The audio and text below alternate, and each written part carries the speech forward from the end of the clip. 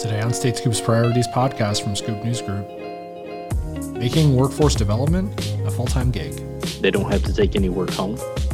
They don't have to, the goal is that they don't have to even study at home unless they want to. I want them to have the time on site to balance the earn and the learn piece of this program. Automation as a morale booster. So actually people are, pretty pleased because they are given opportunity to do less mundane tasks and actually do more analytical tasks or more strategic tasks at their job. So it's much more fulfilling. Welcome to State Scoop's Priorities podcast. Every Thursday, you'll get insights into the state and local government technology community. You'll hear from top leaders across the state and local world and learn about the latest news and trends ahead for the industry. I'm your host, Jake Williams. Here's what's happening this week. Mississippi Secretary of State Michael Watson says an apparent denial of service attack took down websites operated by his office for much of Election Day.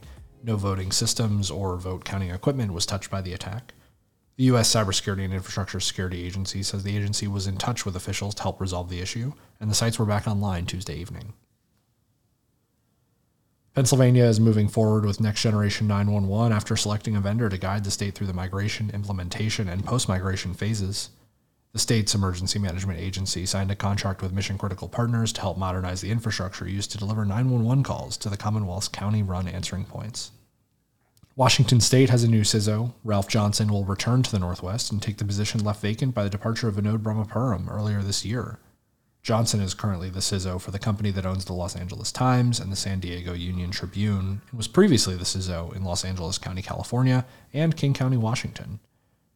The job will be the third time that Johnson works as a CISO under Bill Kehoe, who is Washington State's CIO. You can read these stories and more at statescoop.com. You'll also find links in today's show notes. State CIOs are bracing for workforce challenges in the coming weeks, months, and years, according to this year's NASCIO State CIO survey. In Indiana, the state is continuing work on a project to train and hopefully retain residents and non-IT skilled employees with various IT skills through a partnership with the state's Department of Workforce Development. The state Earn and Learn program, called SEAL, gives employees the chance to use work-based learning along with on-the-job paid training to upskill their teams. The effort was nominated for one of NASCIO's annual State IT Recognition Awards this year. John Rogers, the Director of Strategic Workforce Planning for the Indiana Office of Technology, tells State Scoop's Colin Wood about the goals of the program and where it stands now. The goal of the program is to reskill citizens, adult citizens in this case, from prior jobs, whatever that might be. And I have folks on the program who are truck drivers, factory workers, line cooks, grocery store workers. I mean, really a very, very, very diverse number of walks of life, to reskill those folks from having no IT experience, forget about meaningful, into opportunities to serve in the state of Indiana's public sector for the state in IT careers. So moving them from folks who were doing jobs into folks who are taking a genuine career opportunity and a step forward and working in our executive branch, information technology, information security enterprise. We do this with a partner, Brooksource. They're under the 811 group, and they run our talent pipeline. We have basically a fluid and open talent pipeline that allows folks to be in touch with Brooksource and to pursue us as an opportunity. They come through interviews and interview prep with Brooksource. They come on site. They do interviews with our hiring managers here, depending on what the business need is. Then when they're selected, an individual would come through our program and spend roughly 12 months is the average. I guess it would maybe not entirely fair. I'd say we're 12 months, but we're also fluid. But 12 months to do work-based learning and train toward industry valued certifications So, for example, the things that are in the CompTIA pipeline, so A plus, Network plus, Security plus, CYSA. We've had folks to train up on both Microsoft Azure and Amazon Web Services. We've had folks go through Project Plus. It's still in the CompTIA portfolio, though. And then at the end of the program, they are eligible to convert into a state employment job here with the Indiana Office of Technology. And more recently, we've started partnerships with 2 other executive branch agencies to train their IT talent for needs that they have. So a person would not only potentially be going for an IoT role, but maybe one with another agency. And I'd love to see us expand that out even more to serve other agencies here in the executive branch. Now we're a work-based learning program. We're not a registered apprenticeship, which means that for us, individuals are getting the job, the milestones and accomplishments done within our 37.5-hour work week. They don't have to take any work home.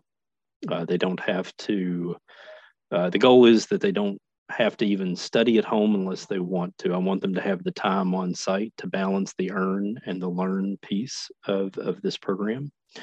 I think it's very valuable that if we have somebody who is coming through the program who is, like, for example, maybe a single parent, that they would be able to complete what they need to do for us and still be successful and not feel as though they have to go home at night and put in another 15 to 20 hours because of a program stipulation. It's very important to me that we can balance our needs during the normal work week.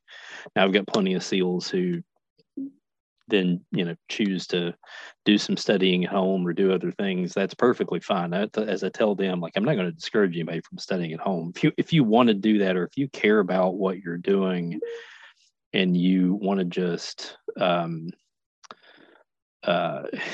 spend extra time at home, I'm not going to stop you if that's what you want to do. Sure. But by the same token, I don't want them to feel like they have to. I want them to be able to leave work and go have a life, take care of the kids. For some of the folks who are single with no kids, like, go home, play video games for 5 hours. Whatever your thing is outside of work, that's great. I just don't want them to feel like they have to, that our program is a wink and a nod at the work hours. Gotcha. So how about Ivy Tech Community College? What is their role in this program? Sure. So Ivy was an early advocate of ours, and they've remained a very strong collaborator. We have had a number of people in our program to have Ivy Tech experience, if not necessarily an associate's degree from Ivy. Maybe they're taking a class or are continuing to take classes with Ivy. We are very proud of the fact that they've been generous in getting us in front of their students, even before we were really a full-fledged program. So this was, my first workshop with them was in December of 2019, and I knew that I was going to be able to hire 2 people in the program to start. And sure enough, one of my first 2 individuals to come through the program came from that workshop. And then we did another workshop about a year later.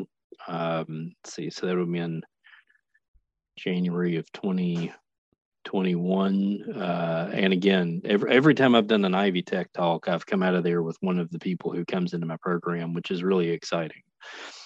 Since meeting with the folks there on the Indianapolis campus, I've also met with the folks from Lafayette. And they've just been a great champion of what we're trying to do. And it's great because they can get experience for the students who are moving through their program.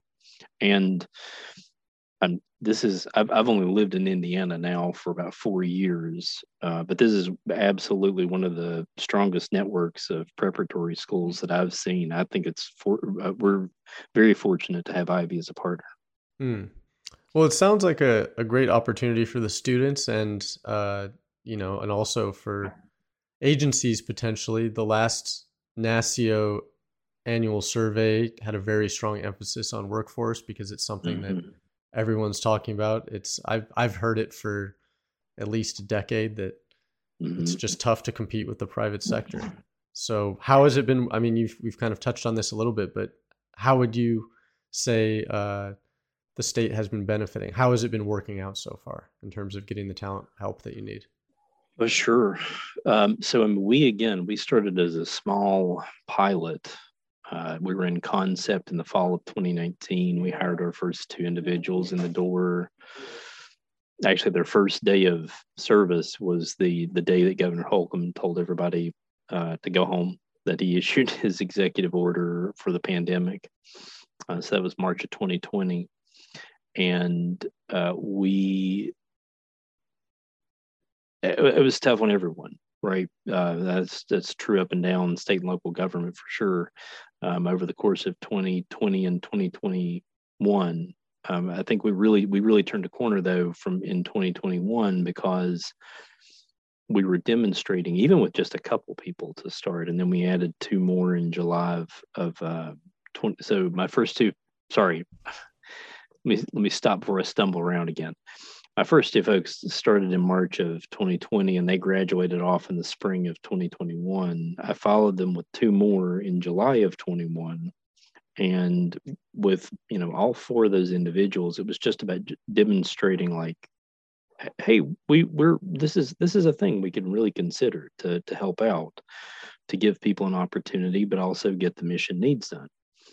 And gradually, from the roots of those 4, and shortly thereafter adding a couple more, I had more and more hiring managers asking me like, hey, what is this again? Can I get SEAL associate? Like, could they do something that I'm doing? And my answer is always absolutely yes. I really believe in our capacity to train anyone toward a entry grade IT position, and it's a tremendous growth industry. Obviously, we're in a position where in the public sector we have to have innovative approaches to bringing in and retaining talent. This gives us a way of bringing someone in and investing in them, and then really winning, hopefully, their hearts and minds toward our organization and the work. We also have a competitive program coming in the door, so we're not just looking for anybody who wants to do any IT role. They really do want to work for the state of Indiana, and so I see it helping because it is offsetting for us between this approach and also our commitment to doing skills-based hiring. We're really looking and taking unconventional approaches toward having more applicants for all of our jobs here across the organization. All too often, between private sector salaries and remote work capabilities, I could be sitting in Indianapolis and take a job that I'm remote all the time in, say, Colorado. If I want to do that, it's difficult to compete with those sorts of things for specialized IT. So instead, we are doing everything that we can to train up those knowledge assets from in the beginning of their careers and have them prepared to take on challenges that may come up as folks retire out of our workforce, as if we would have any problems with retention, which thankfully we feel like we're in a pretty good place about our overall retention strategy, and really just giving ourselves every opportunity to put as many good applicants as possible against any of our jobs at any time. And why not take advantage of a program that develops resources, like working within the organization side by side with our professionals, training into these opportunities. I mean, we have 12 months to really develop them up in a meaningful way toward taking the next step of responsibility. Right. For another state that's interested in starting a program like this, are there any lessons learned that might be useful for them, or things that you've changed since the program started that they might want to know about? Sure. So, and I guess I should add as a footnote to the last question too. I mentioned we started with 2 and we added 2 more. I have, as of this morning, we've hired 47 people in through the organization in this way. We've had 47 people hired into our SEAL program. I've graduated out 9 so far into different full-time opportunities here at IoT. Our retention rate sits at about 93%. I'm very proud of the fact that we've been successful in getting good people into the right opportunities, and that's a not intended as a like, let me pat myself on the back. That's a true team effort between myself, our partners at Brooksource, our hiring managers here at IoT, our executive leadership. So folks I'm sure you've met out and about with, like Tracy Barnes, our CTO, Dave Fox, our Chief Administrative Officer, Kevin Wilson, our Chief Information Security Officer, Hamath Jain. They're all incredibly strong partners of the program. And just having their willingness to try an approach like this also. If I was another state, or if I was starting from scratch today, my realization, I think, really has been that it's not the certification training program. Like when we started the program, I was really thinking about, like, okay, now how do we get these folks through these certifications? How do we get them trained? How do we really get them with the skills they need? As it happens, if you hire really good folks who are committed to what you want to do, who are really invested in public sector IT, that they're going to help you on that piece about 100%. I mean, they're capable of getting down into the learning and understanding, taking the practice tests, and going through the modules and doing the things that they need to learn the IT, especially when you sit them side by side with IT professionals. When you put them into teams in a work-based learning program, they get it. They get it so much quicker. Plus, they're hungry for the opportunity. So it's not like you're having to force them to learn every day on the job. They want to learn. So they're really invested, and you're giving them an opportunity to be paid to learn, which is an additional great success.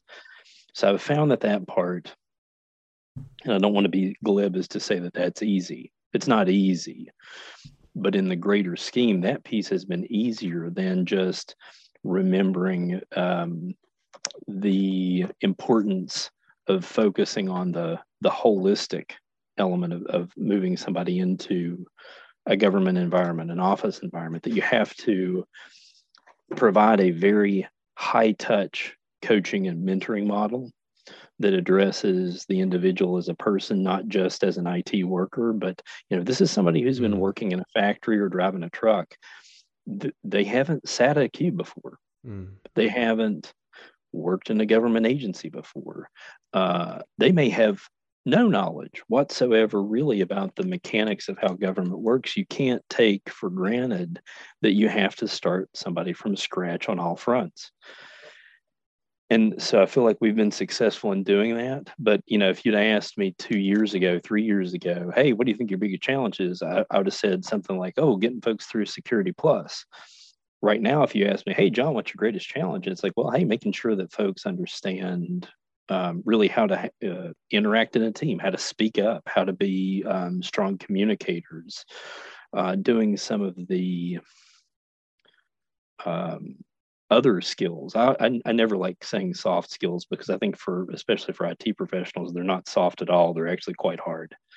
But getting that other part of the skill set up that's not just IT certs, that piece is really critical.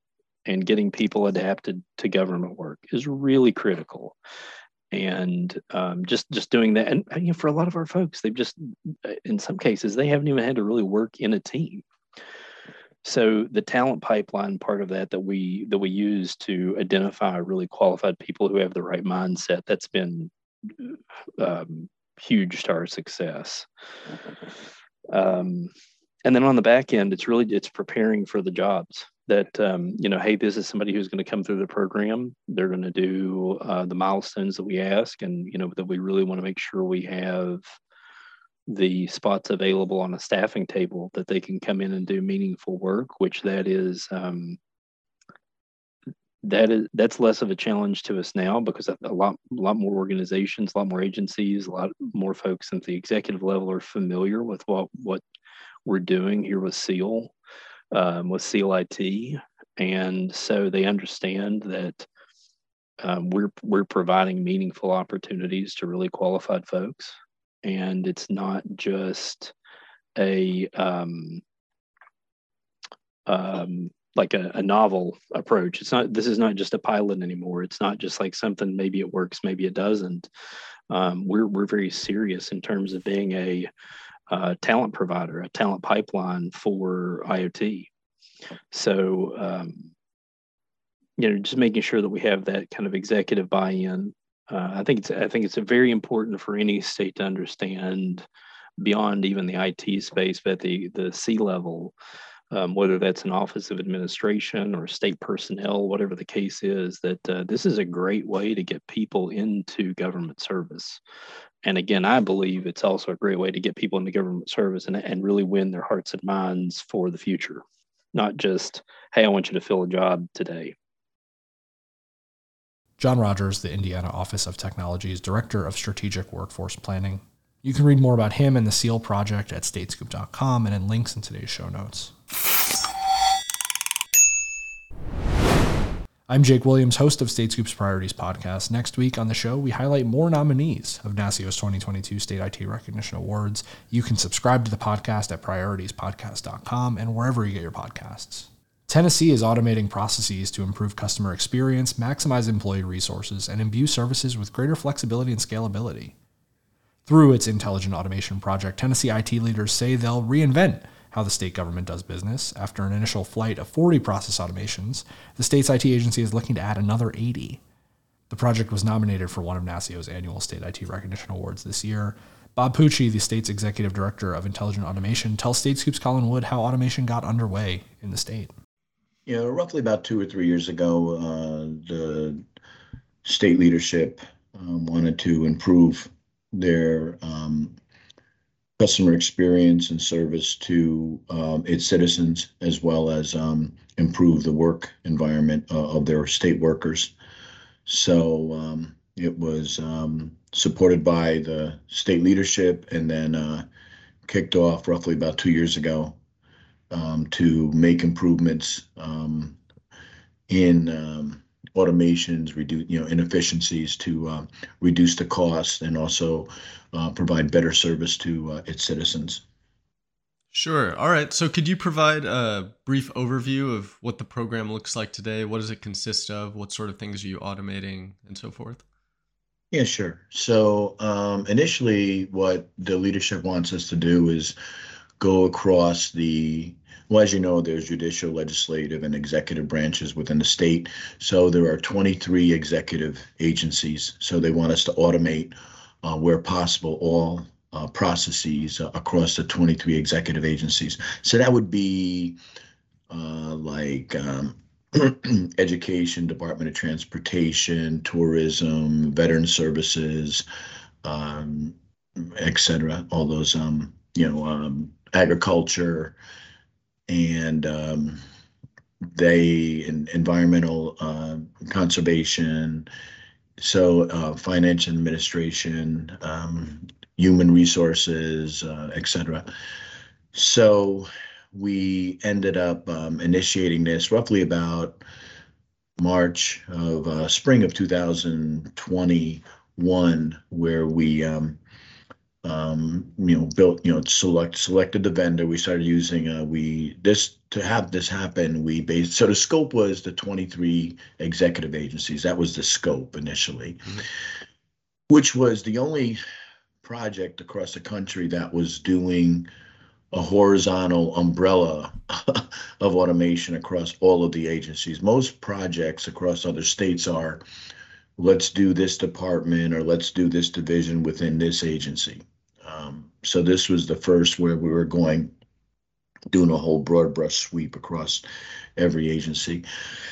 So the technology, we went in to use intelligent automation, initially using robotic process automation, coupled with optical character recognition, intelligent character recognition, and some machine learning and artificial intelligence.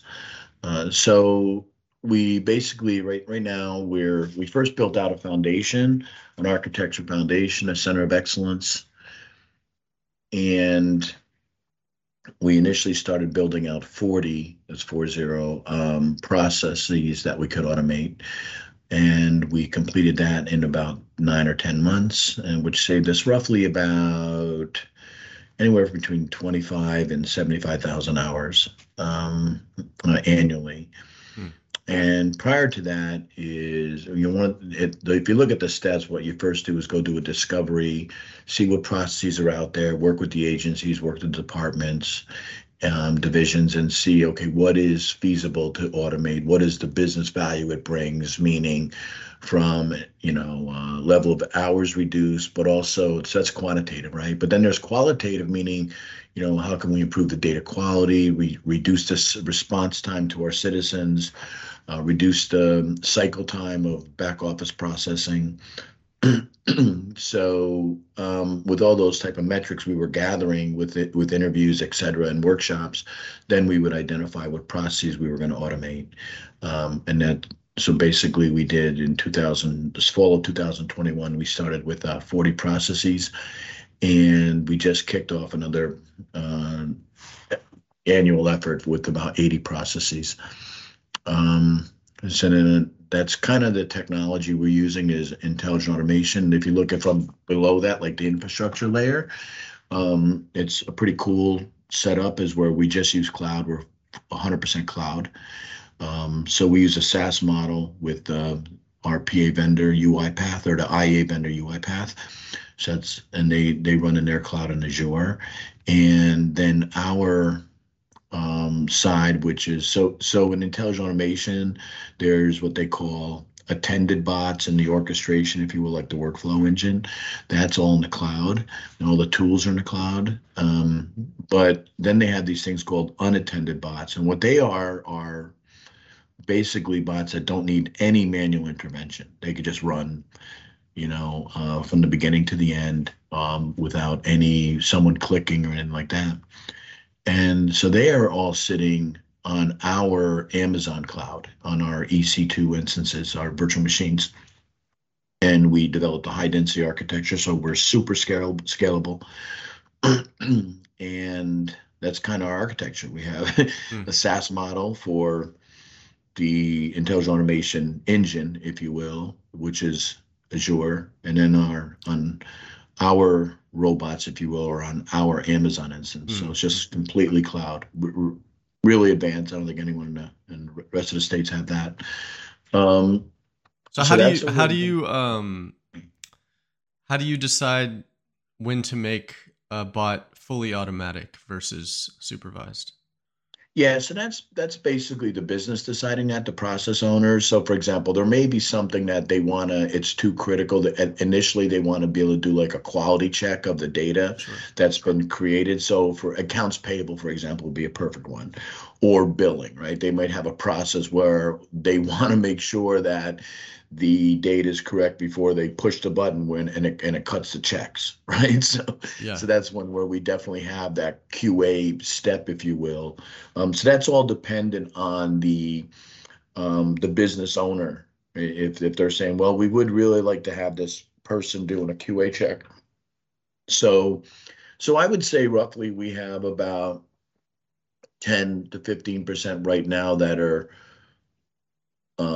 attended, which means they request at this time someone to push the button after they do a quality check. Right. And I'm looking at a table right now that lists some of the things that you've automated, and there's a column called complexity, and all the ones I see here say either low or medium. Is there anything on the horizon to do anything more complex? Yeah, there are some processes that are high complexity, but that's where we start getting into more advanced intelligent automation. We have a couple processes that are just one process is going to bring 40,000 hours or 30,000 hours of savings, right? So that's a very complex process. We have another one that's accounts payable. Accounts payable is 3 steps, and the 2 steps are easy. They're like medium complexity, but then the 1 step is high complexity. So we have those, and that's when it means high complexity, Colin, it means that it's going to take more resources and a longer sprint, if you will, to do that. Right. So what is it that makes that step complex It, for a bot.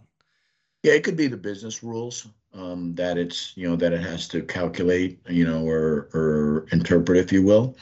It could be, Mm, pulling in additional data, derived data that it has to do before it finishes its task.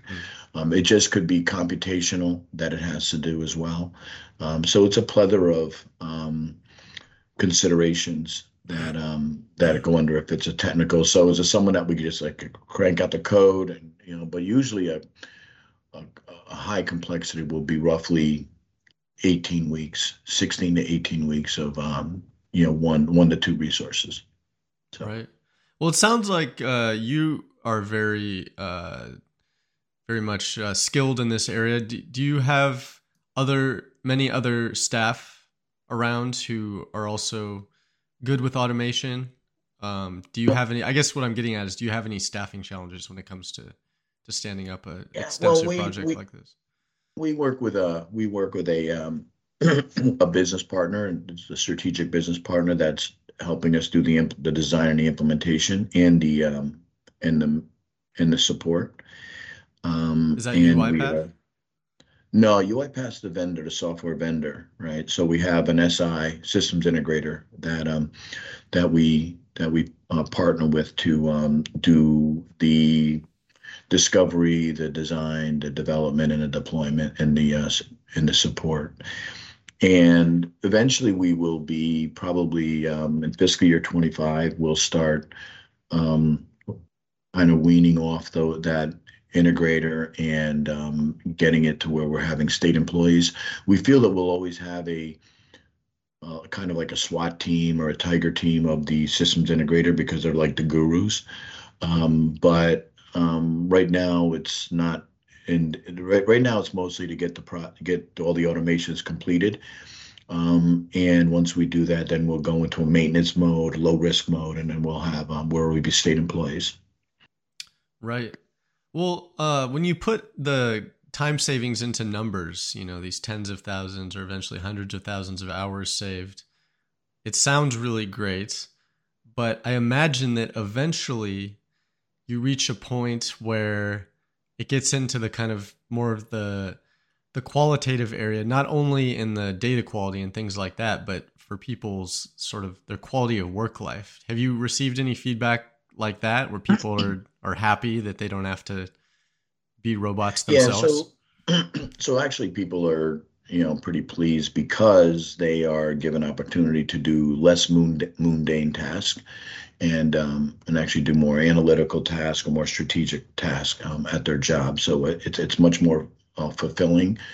So that's kind of the role right now is once the hours are saved and these people are reassigned to, in the same department, but doing more tasks that are enjoyable for them for promotion, et cetera, like that. So it's pretty cool. I mean, we've gotten extreme positive feedback from the field as far as where people really enjoy the automation because it gives them, they're not backlogged anymore. They're able to do other things. So that's it's a real positive experience right now. And we measure both. Most of our focus is actually on the metrics on a qualitative side, but that also is job satisfaction and are they pleased with the automation. But then it's the division leader, if you will, or the ones that assign them to other tasks. Right. Well, we talked a little bit about what's coming up, just more automation. Is there anything coming in the coming weeks or months that is might be of interest to our audience? Well, I think we're we're pretty we're pretty pedal to the metal, if you will, just moving very quickly. So we've engaged 13 agencies. We're going to engage another 7 agencies. So we expect by end of fiscal year 23, which will be end of June, we expect to be engaged in 20 agencies. So we're moving pretty quick on that. Each year we're doing 70 to 80 new processes. So we'll be probably at a quarter million hours saved on that. We are expanding out to what they call the non-consolidated um, agencies, which are like, the Department of Transportation, Department of Education. We'll be doing that later on the fiscal year. And pretty much, just we're just starting to expand. There's a lot of, I'm going to say, grassroots movement where we are training people on using it's called an ideation to realization software, which people, if they have an idea to automate something, they are able to submit it, and it calculates the hours and and all the other savings. So we're training over the next 3 months. We're training all of the 8 BAs, the architects, the IT managers, etc. So that's pretty exciting, we feel. And then we're getting already people coming up with ideas and letting us know. So it's kind of the grassroots we talked about. So we think that's just going to kick off pretty rapidly in the spring, where people will be able to do kind of like, I think it's going to be more of a rewarding feeling, where they're able to identify areas to improve the business and to improve their quality of work, their work environment, I mean, and also be able to save the state costs. So I think that's what's coming up. Yeah, that's great. This is very interesting. Is there anything we didn't get to, or do you think we covered it? I think the only thing is that we are actually getting a lot of or a few non-agencies, so beyond the 23 executive agencies, that are very interested to work with us as well for this automation. So you can see how it's kind of slowly spreading out, if you will, beyond the 23 agencies. So that's pretty exciting for us. We have one group that it's not an agency, it's like a commission, but they have like 5 or 6 divisions that they want us to work with. So it's pretty impressive when you're getting your audience or the users to embrace it as well. Yeah, so it's pretty. It makes the work fun. Let's put it that way. Bob Pucci, Tennessee's Executive Director of Intelligent Automation. You can read more about him and automation on statescoop.com and in links in today's show notes. You can also read more about all of the other projects that were nominated for and won NASCIO State IT Recognition Awards. The Priorities Podcast is available wherever you get your podcasts. If you haven't already, please leave a review or a rating on the podcast page. They make it more likely that more people will find the show. This podcast is a production of Scoop News Group in Washington, D.C. James Mahoney and Carlin Fisher helped put it together, and the entire Scoop News Group team contributes. Until next week, I'm your host, Jake Williams. Thanks for listening.